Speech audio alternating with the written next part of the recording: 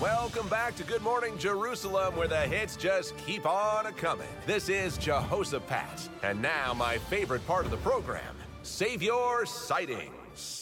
And we have a gentleman today that believes he actually had the Messiah in his home. Sir. Yes, my name is Cliff Arissis. So Jesus came to my house. He comes in and he says, I'd like to talk to some people and use your home to do it. I'm very, very nervous when it comes to germs. Yeah. And I had just had my carpet shampooed the week before, and I was very nervous because the man has quite a following. And so all these people are tracking goat mess in my house. Really? A couple people brought in their lambs and sheep. One guy had a parrot, and that parrot did more damage than I can tell you. Really? But the biggest problem was the place got pretty full pretty quickly. Yeah, I got it. And these guys came when they had a friend who was paralyzed. They asked if they could come in, and I said, sure. Could you wait 5 seconds because some people will be leaving soon? Okay. But they were so impatient that they walked around to the other side of my house, climbed up on the roof, and started tearing my roof apart. Really? So we're sitting in the living room, and all of a sudden, plaster starts falling on my head. Wow. The track lighting fell down. Yeah. They cut a hole in my thatch roof, and they lowered the man into my living room. And I'm like, you could have waited 5 minutes. 5 minutes is all I asked. Who's going to pay for my roof? That's what I want to know. Who's going to pay for my roof? Right. I spoke to Jesus' disciples, and I said, I don't mean to seem ungrateful or in any way petulant, but do you guys have an expense account, or are you insured at all? Yep. So I was directed to their minister of finance. His name is Mr. Iscariot. Okay. I think his first name is Judas. And he said to me, I should be coming into some cash very soon. Really? And I don't know where he's going to get the money from, but that's going to cost at least 30 shekels to fix my roof. Yeah, I got it. I guess it's a good thing because the paralyzed man was able to walk. Believe me, I'm very happy for him. Okay. I'm just hoping that a restitution is made because it's cold in my house Thank now. you. It's Thanks drafty. very much. You can read all about it on Cliff's blog, who's going to pay for my roof.com, or you can donate at kickstarter.com/fixmyroof. We'll be right back with more Save Your Sightings.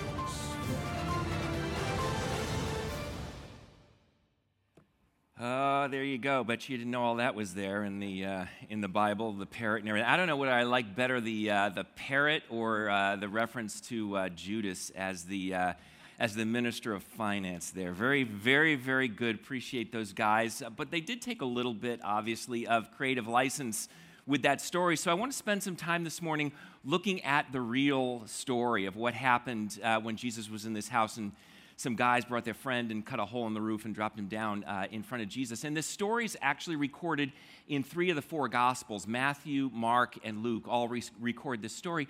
And I want to look at Mark's version. And Mark was a guy who was actually friends with Peter. Mark wasn't one of Jesus' initial disciples. He was friends with Peter, who was one of kind of the inner circle of Jesus' disciples. There were 12 disciples, then there was this inner circle of 3, Peter, James, and John. And Mark probably got his information for his gospel of Jesus or his biography of Jesus. He probably got it from Peter, which is actually kind of interesting in this particular situation because scholars think that the house where Jesus was speaking was not Cliff Arissis' house. I'm sorry, that was, not quite there. It was probably Peter's house there up in Capernaum. So I want to take a look at this story and look at some of the details there and some of the ideas as to how we can apply this to our lives. So taking a look at Mark chapter 2 and starting in verse 1. A few days later, when Jesus again entered Capernaum, the people heard that he had come home.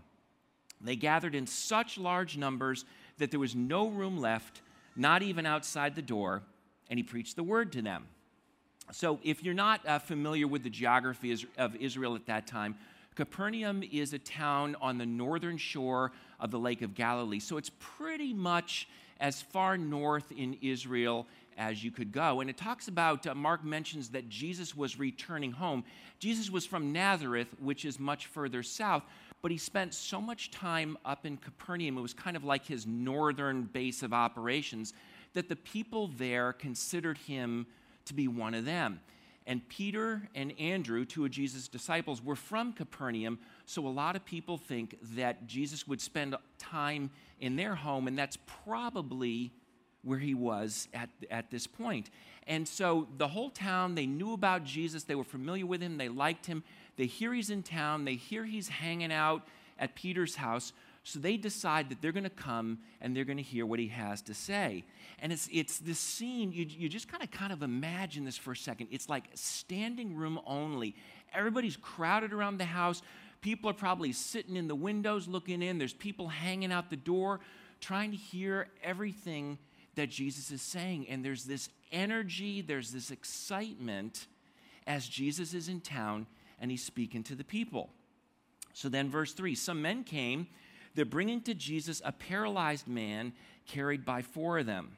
And since they couldn't get to Jesus because of the crowd, they made an opening in the roof above Jesus by digging through it, and then they lowered the mat that the man was lying on.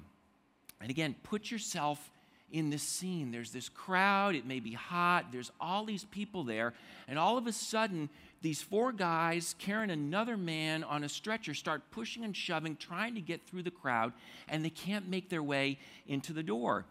And in that day and age, in that part of the world, most of the houses had flat roofs, and they had ladders that would go up to the roof, and people hang out up there, maybe during the evening when it's a little bit cooler. And if you live in New York City, you know that in some of the apartment buildings, you can climb up to the roof and you can hang out there and look out over the city and enjoy the evening breeze. And that's what people would do back in those days. So these guys decide to take advantage of the ladder. They climb up on the roof and they start digging a hole. Now, put yourself in the shoes of the people who are sitting there. Some of them are going to get kind of annoyed because these guys are pushing and shoving and trying to get up towards the front. And those inside, when all the stuff starts falling down on them, they're getting a little bit annoyed as well. But if you kind of step back and look at it from the perspective of some of the people who maybe had a little bit sense of humor, it's a pretty funny situation. I mean, you got these 4 guys. They're trying to bring this guy up on a ladder. They start, ripping through the roof and digging this hole. And then all of a sudden, you see them lowering this guy on a mat or on a stretcher and dropping him right down in front of Jesus. And they just had to get their friend to Jesus. They didn't care what anybody thought. They didn't care if they had to push people out of the way. They didn't care if they had to dig a hole in the roof. They needed to get their friend to Jesus. And so for some people it's annoying, and for others it's just humorous. And you see this scene going on here, and you got to wonder, what is Jesus' reaction going to be when they drop this man right in front of him? Last Saturday, Ann and I and our daughter Christine decided we wanted to go into New York. Actually, we had it planned for a little while. We wanted to go into New York, and we wanted to see a show, and we had a lot of fun. We went to see Aladdin. Great show. If you've never seen it, hilarious, amazing actor who plays the genie. Just a lot of fun, and there were a lot of kids in the audience because it was a matinee. Everybody's laughing and enjoying themselves. But to get from Penn Station, we took the train in, to get from Penn Station to the theater, we decided we're going to walk through Times Square. Big mistake on the last Saturday afternoon of August, because, no exaggeration, the entire world decided that they were going to be in Times Square. They didn't care that we had to get to the theater. They didn't care that us getting to dinner on time would be more important than them getting to shake hands with Spider-Man or have their picture taken with whoever it was. And all sorts of people there. I had only one time in my entire life seen it more crowded in New York City, and that was actually last fall. We went in for dinner, and we decided we wanted to go to a different restaurant for dessert. So we're walking along, we made a wrong turn, and we found ourselves right in the middle of the staging area for the Halloween parade. And there's like 5 million people there. And we decided we're going to go through to the other side because that's where we wanted to get. Only we messed up and realized that the other side was where the parade was actually going. So we decided to turn around. Have you ever felt like a salmon trying to swim upstream? I mean, that's what it was like with the crowd that day. And that's kind of what we felt like last Saturday as we're working our way through the crowd. And that's kind of what it must have been like for these guys as they're trying to get their friend to Jesus. But as we're walking through the crowd, we're seeing all these people. We're seeing that, the people dressed up like Spider-Man and all the different characters, and we're seeing people selling different things, and we're hearing, a couple of dozen different languages. It was really cool just watching the different people kind of wondering, why are they in New York? Or do they live there? Probably not. They're tourists. Are they there to shop? People going in and out of the stores. All the different things going on, and you could just feel the energy in the situation, and I'm going back and forth between the frustration of trying to get to where I want to go, but also just enjoying the energy of the crowd. And every once in a while, we would pass somebody who's holding up a sign. You ever see the guys holding, or the women holding up the signs, that say something like, "Don't take the mark of the beast," and they're holding up that sign, or "God is going to judge America," for whatever the particular sin is that they were upset about that time. And then there's others who are a little bit more positive about it. Jesus is your Savior and He's your Lord. Other ones saying, "Turn or burn," and then others, "Jesus loves you." So you got all these people all over the place with these different signs. And I began to stop and ask myself and think, what's really going on with them? What's motivating them to do that? And I've talked to enough different people who have done things like that, who have gone into New York City and held up signs, or have gone, down the street and handed you a little brochure or a tract, trying to convince you to think about Jesus and to talk about Him with them. And so thinking about their motivations, I think some of them were there because they felt an obligation. They felt like it was something that they had to do in order to be a good Christian. And there's others of them who are there probably because they're feeling guilty. If they don't do it, God is going to be mad at them. Or maybe there's some sort of a peer pressure kind of thing that's going on, where a bunch of people get together and they decide that this is the thing that we're going to do, and if you don't participate with us, then you're kind of shunned by the group. But I know that there were other people who were doing that because they were genuinely concerned for the welfare of the people who were in New York City. And now I know, it's probably not the most effective thing to stand blocking the crowd as they're trying to go down the sidewalk with these signs. And I always have mixed feelings when I see that, because I admire their dedication, but I sometimes wonder if the particular tactics, the particular approach they're taking is the best possible thing. But stepping back and leaving that aside, you got to admire their dedication, because everybody is walking by them and they're looking in the other direction. They're kind of bumping up against them, and no one is stopping and talking to them. And they've got to be really, really committed to what they're doing. And it made me think about the guys that were bringing their paralyzed friend to see Jesus. Because as they're doing that, everybody's either upset with them, or they're laughing at them, or they're thinking, what are these guys doing? They're carrying their friend. They're trying to hoist him up the ladder. They start digging a hole in the roof. They lower him down right in front of this rabbi who's supposed to be talking. What's going on with that? And I realized these guys cared so much for their friend, and they had such a strong faith, such a strong belief that this guy's needs could be met only by bringing him to Jesus, that they were willing to risk ridicule and everything else to get their friend to Jesus. And notice how Jesus responds when they lower their friend right in front of him.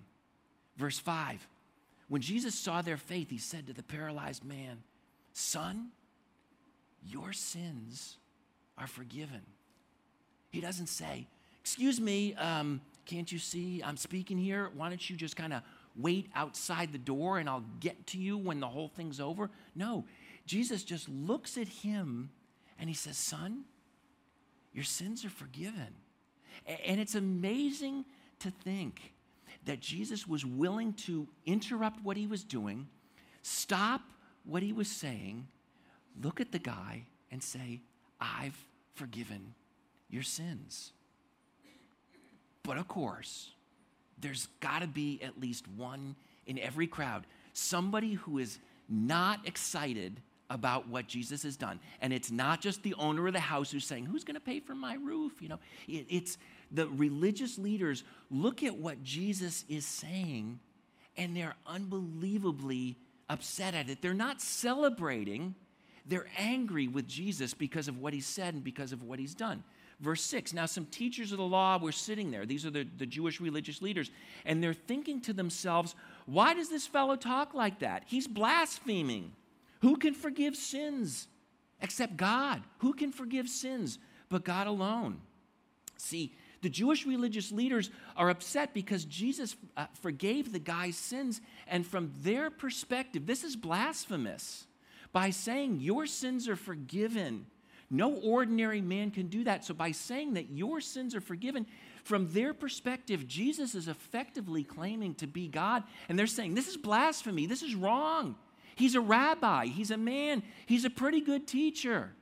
But he's not supposed to be saying things like that, because only God can say that, and there is no way that this rabbi can be God. But watch how Jesus responds to what they say. Immediately, verse 8, immediately Jesus knew in his spirit that this is what they were thinking in their hearts.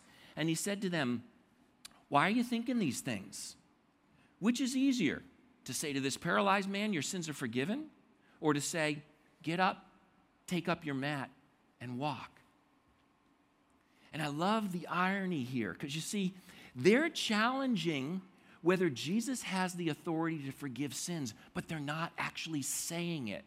They're just thinking in their hearts, they're thinking in their minds, who is this guy to say that he can forgive their sins? They're not saying anything, but Jesus knows exactly what's going on in their minds, exactly what they're thinking.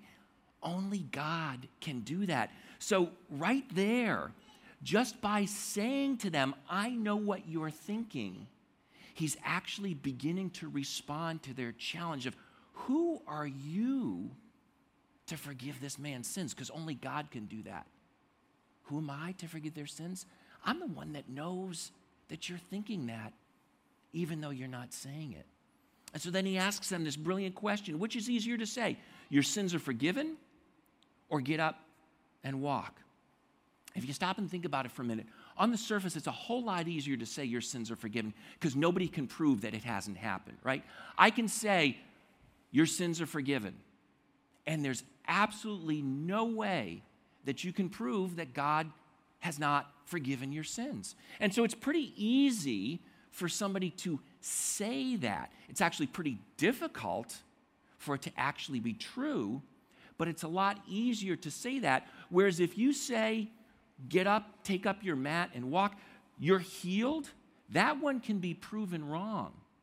So it's easier to say that your sins are forgiven, but it's a whole lot more difficult to actually physically heal somebody. Doctors can heal some people. There were people in those days from time to time who would be healed. So the brilliance of Jesus' question is that it can be looked at from two different perspectives. From one perspective, it's easier to say your sins are forgiven, but from another perspective, it's a whole lot more difficult to actually pull that off. And that's the brilliance of Jesus' question to them. And so as they're sitting there, as they're thinking about this, watch what Jesus does. He says, but I want you to know that the Son of Man has authority on earth to forgive sins. I want you to know that Jesus often refers to himself as the Son of Man. I want you to know that the Son of Man has authority on earth to forgive sins. So he looks at the man and he says, I tell you, get up, take up your mat, and go home. And the man got up, he took his mat, he walked out in full view of them. And this amazed everybody. And they praised God, saying, we have never seen anything like this. See, they thought Jesus was bluffing. They thought, okay, he's just saying, I can forgive sins. If he were really God, he would do something to prove that he could forgive their sins. And that's exactly what he did. No ordinary man could do that. Only God could take someone like that who was paralyzed and just simply by speaking to him, command him to stand up and walk. And so the guy gets up, he picks up his mat, he walks, and he leaves. And everybody looks and they're saying, who is this guy? He's no ordinary man. Who is it that's able to heal people like this? And Jesus' point is, I'm not just an ordinary man. Yes, I am a man, but I'm so much more than that.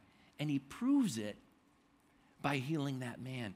he's beginning to show them that he's God incarnate, the one who came from heaven to earth to meet their deepest needs, not just their needs for physical healing, though often he does do that, but also really their deeper needs, their emotional needs, their spiritual needs, and ultimately their need to be reconciled, to be restored to a right relationship with their Creator, with the one who made them, with the one who sent him from heaven to earth.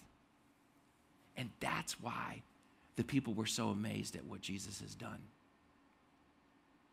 I want to go back a few verses to verse 5 to take a look at something that we kind of skipped over. We glossed over it very quickly. But what's something that's going on here in verse 5 just blows me away every time I see what's happening here. Look what happens. Mark says, when Jesus saw their faith, he said to the paralyzed man, "Son, your sins are forgiven." Jesus doesn't look at the man and see his faith. He looks at the man's friends and he sees their faith. And then he turns to the man and he says, "Son, your sins are forgiven." They cared about their friend's need. They were willing to do everything that they could to get him to Jesus. Crowds too busy there, too many people. If it were me, I would have turned around. I would have waited on the side, maybe, or I would have said, let's come back another time. Let's come back tonight when Jesus is done speaking. Maybe we can make an appointment with him and come and see him later. Or I would have waited until after he was done speaking, until the crowd had dispersed. These guys know, we got to get this guy to Jesus. We can't take any chances that he's going to be leaving because we don't know when he's going to be back the next time. So they say, forget that. We're going up on the roof, digging a hole, dropping him down in front of Jesus. And Jesus looks at them. He sees their faith in him, and he heals their friend. And that's, to me, that's incredible, because what Mark is saying here is that our faith in God, our belief in him, our trust in him can make a difference in the lives of the people around us. And Jesus honors their faith and heals this man and forgives his sins. And people have all sorts of different motivations for telling other people about Jesus, or for inviting them to church, or for praying for them. And so as we were saying with the people with the signs in New York City, sometimes we do it because we feel guilty, right? Pastor stands up there and says, you should tell your friends about Jesus. You should invite your friends to church. You should pray for your friends. You should find a book and give it to them. You should point them to a video on the internet that's going to tell them about Jesus. All sorts of different ways in which we can tell people about Jesus. And sometimes we feel like it's an obligation. We feel guilty if we don't do it. These guys didn't feel an obligation. They didn't feel guilty. They felt love. They felt compassion. They realized what kind of need their friend was in, and they looked and they see Jesus as ultimately his only hope. And so they did what it took to get their friend to Jesus. And as I was thinking about that this week, I was reminded again and again and again that when I really believe that Jesus is the one who can meet my deepest needs, and when I really believe that he's the one who can meet the deepest needs of my friends and my neighbors and my coworkers and the people I go to school with and on, all the people in my life, when I really believe that Jesus is the one who can meet our deepest needs, then I'm going to want to tell people about him. I'm going to want to share my faith with them. I'm going to want to, and on, whether it's invite them to church or give them a book, pray for them, whatever it might be, I'm going to want to do that. I'm not going to feel obligated. I'm going to feel excited to do that, just like this guy's friends were eager and excited to bring him to Jesus. And so as we think about how are we going to take this week and kind of apply it to our lives, how can this make a difference in our lives, not just as we're sitting here and thinking about it and walking away, but how can it make a difference in our lives on a day-to-day basis throughout this week and really as we go forward from here, let me make a suggestion to you. This is something that my wife Ann used to do when she would meet with the college students when we were chaplains at Princeton. She would encourage them to have a list of 3 people who they were praying for every day, praying that God would work in their hearts, show them their need for Jesus, turn them to himself, and bring them to real faith in Jesus Christ as their Lord and Savior. And so that's something I want to suggest that you do. Think of 3 people in your life who you know need Jesus. Maybe it's someone who is really hurting. They're going through an incredibly difficult time, and they need to find comfort or hope or peace in Jesus. Maybe it's somebody who's sick, and they need healing. Pray that God will heal them, but pray even more importantly than that they'll turn to him and look to him for that encouragement, for that grace to continue on when maybe the physical pain is so difficult that they wonder how they can keep on living. Or maybe you're thinking of a person who just doesn't know who Jesus is, and they need to find forgiveness and hope and healing and peace in him. Think of those 3 people who you care enough about that you want to see them come to Jesus. And then make a list, write down their names, put it in a place where you're going to see it every day, and pray for them every day. And there's 3 things I want to encourage you to pray for them. First, pray that they would recognize their need. Pray that they would see that they need Jesus and that he is ultimately the one who can meet their deepest needs. And then secondly, pray that they would turn to Jesus, because there's some people who recognize that they've got a need for Jesus, but they don't feel like they're good enough. Pray that they would take that step and that they would turn to Jesus, that they would look to him, that if they need to, that they'd ask him for forgiveness, that they'd ask him for peace, that they'd ask him for hope, that they'd ask him for strength, that they'd ask him for grace, that they wouldn't be too proud, that they wouldn't be too afraid, but that they'd be willing to turn to Jesus. And then the third thing, ask God, how do you want to use me in this person's life? How do you want to use me in their life? Maybe for a long period of time, all it is praying for them. Do it. Pray for them every day. But maybe the day is going to come when God prompts you and says, hey, you know what? You need to go and have a conversation with that person. Or maybe the circumstances are going to arise that someday they're going to say to you, hey, what did you do this weekend? And you're going to say, well, I went to church. And you tell them about what was going on in church, and you say, hey, why don't you come with me to church next week and check it out and see what it's like? Because I found something there. I found Jesus at my church, and I think he could be helpful to you as well. So why don't you come with me to that?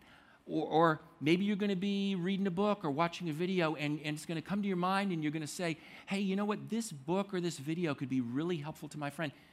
If God prompts you in that way, go ahead and do that. If he doesn't, okay, fine. Don't feel guilty. Don't feel obligated to do it. But honestly ask and pray and say, God, how do you want to use me in this person's life? But then do one more thing. You got those 3 names, those 3 friends, those 3 relatives, those 3 coworkers, those 3 neighbors, those 3 people who you are bringing to Jesus in prayer. But then add a 4th name to that list, whether you put it at the top, whether you put it at the bottom. Put your name on that list as well. Because all of us, whether we've been a follower of Christ for decades, or whether this whole thing about Jesus and Christianity is new to us, all of us need him. All of us need to turn to him every day. Really, and we sing about this so often, every moment of every day. We need him to enable us to live our lives, to make it through the challenges and the difficulties of our day.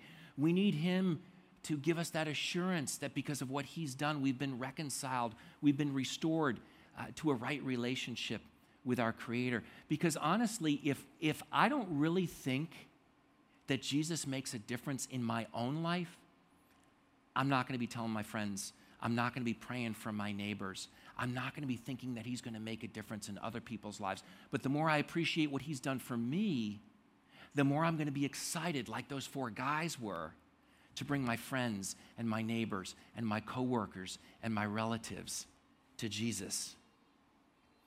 My faith, your faith, our faith can have a direct effect on the lives of the people around us.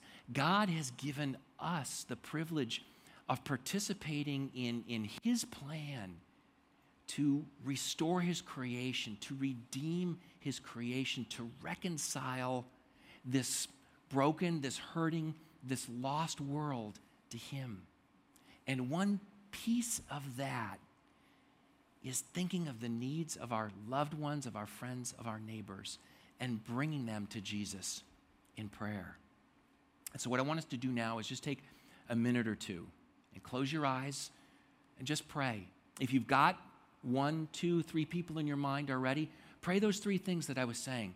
Pray that they would recognize their need. Pray that they would turn to God and ask him to show you how he might use you in their lives. If you don't have somebody, if God hasn't brought someone to your mind, pray that he would. Ask him to bring somebody to your mind so that you can begin that list. But then also, take just a little bit of time and pray for yourself. Ask God to help you to see how much you need him. Ask him to help you to turn to him, and ask him to help you to know what next step you need to take in order to grow in your relationship with him. Let's just pray silently ourselves for a minute or two, and then I'll close this in prayer in just a minute. Let's pray.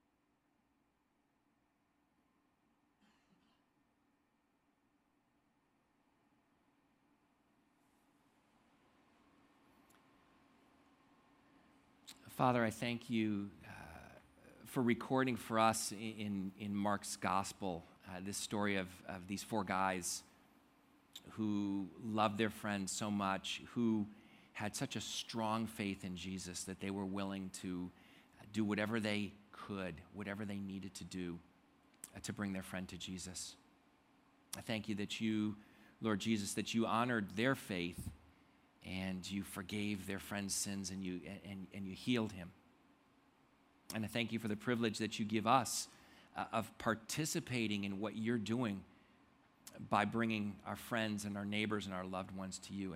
And I pray for myself, I pray for all of us that we would, every day, that we would be praying for the people around us who need you, that we would be bringing them to you in that way, and asking that you would work in their hearts and their lives, that they might come to a real faith in you. And I pray that as we do that, that you would show us if and how you'd have us participate in that, whether it's talking with them, whether it's bringing them to church, whether it's sharing a book or a video, or whatever it might be with them. Show us. Help us to do that out of desire, not duty. Help us to do it out of love and compassion. I pray as well for myself and for each of us that we would gain a deeper appreciation for how much we need you and for how much you love us and for the incredible gift that you've given to us by sacrificing yourself, Lord Jesus, so that we could be reconciled with you and with our Heavenly Father. We thank you and we praise you. In Jesus' name, amen. If you've come up with a list of people and you want somebody to pray with you, feel free to shoot me an email. clay@renchurch.com, and I would love to pray for the people that are on your list. And I'll pray for them, you pray for them, and then we can talk and see in the coming days and weeks and months and see what God has been doing and how He's been working in their lives. If you want to pray with me or talk with me for a couple minutes right now after the service, I'd love to do that as well. I'll be hanging out up front. Thanks, you guys, for coming out, and I hope that you have a wonderful week.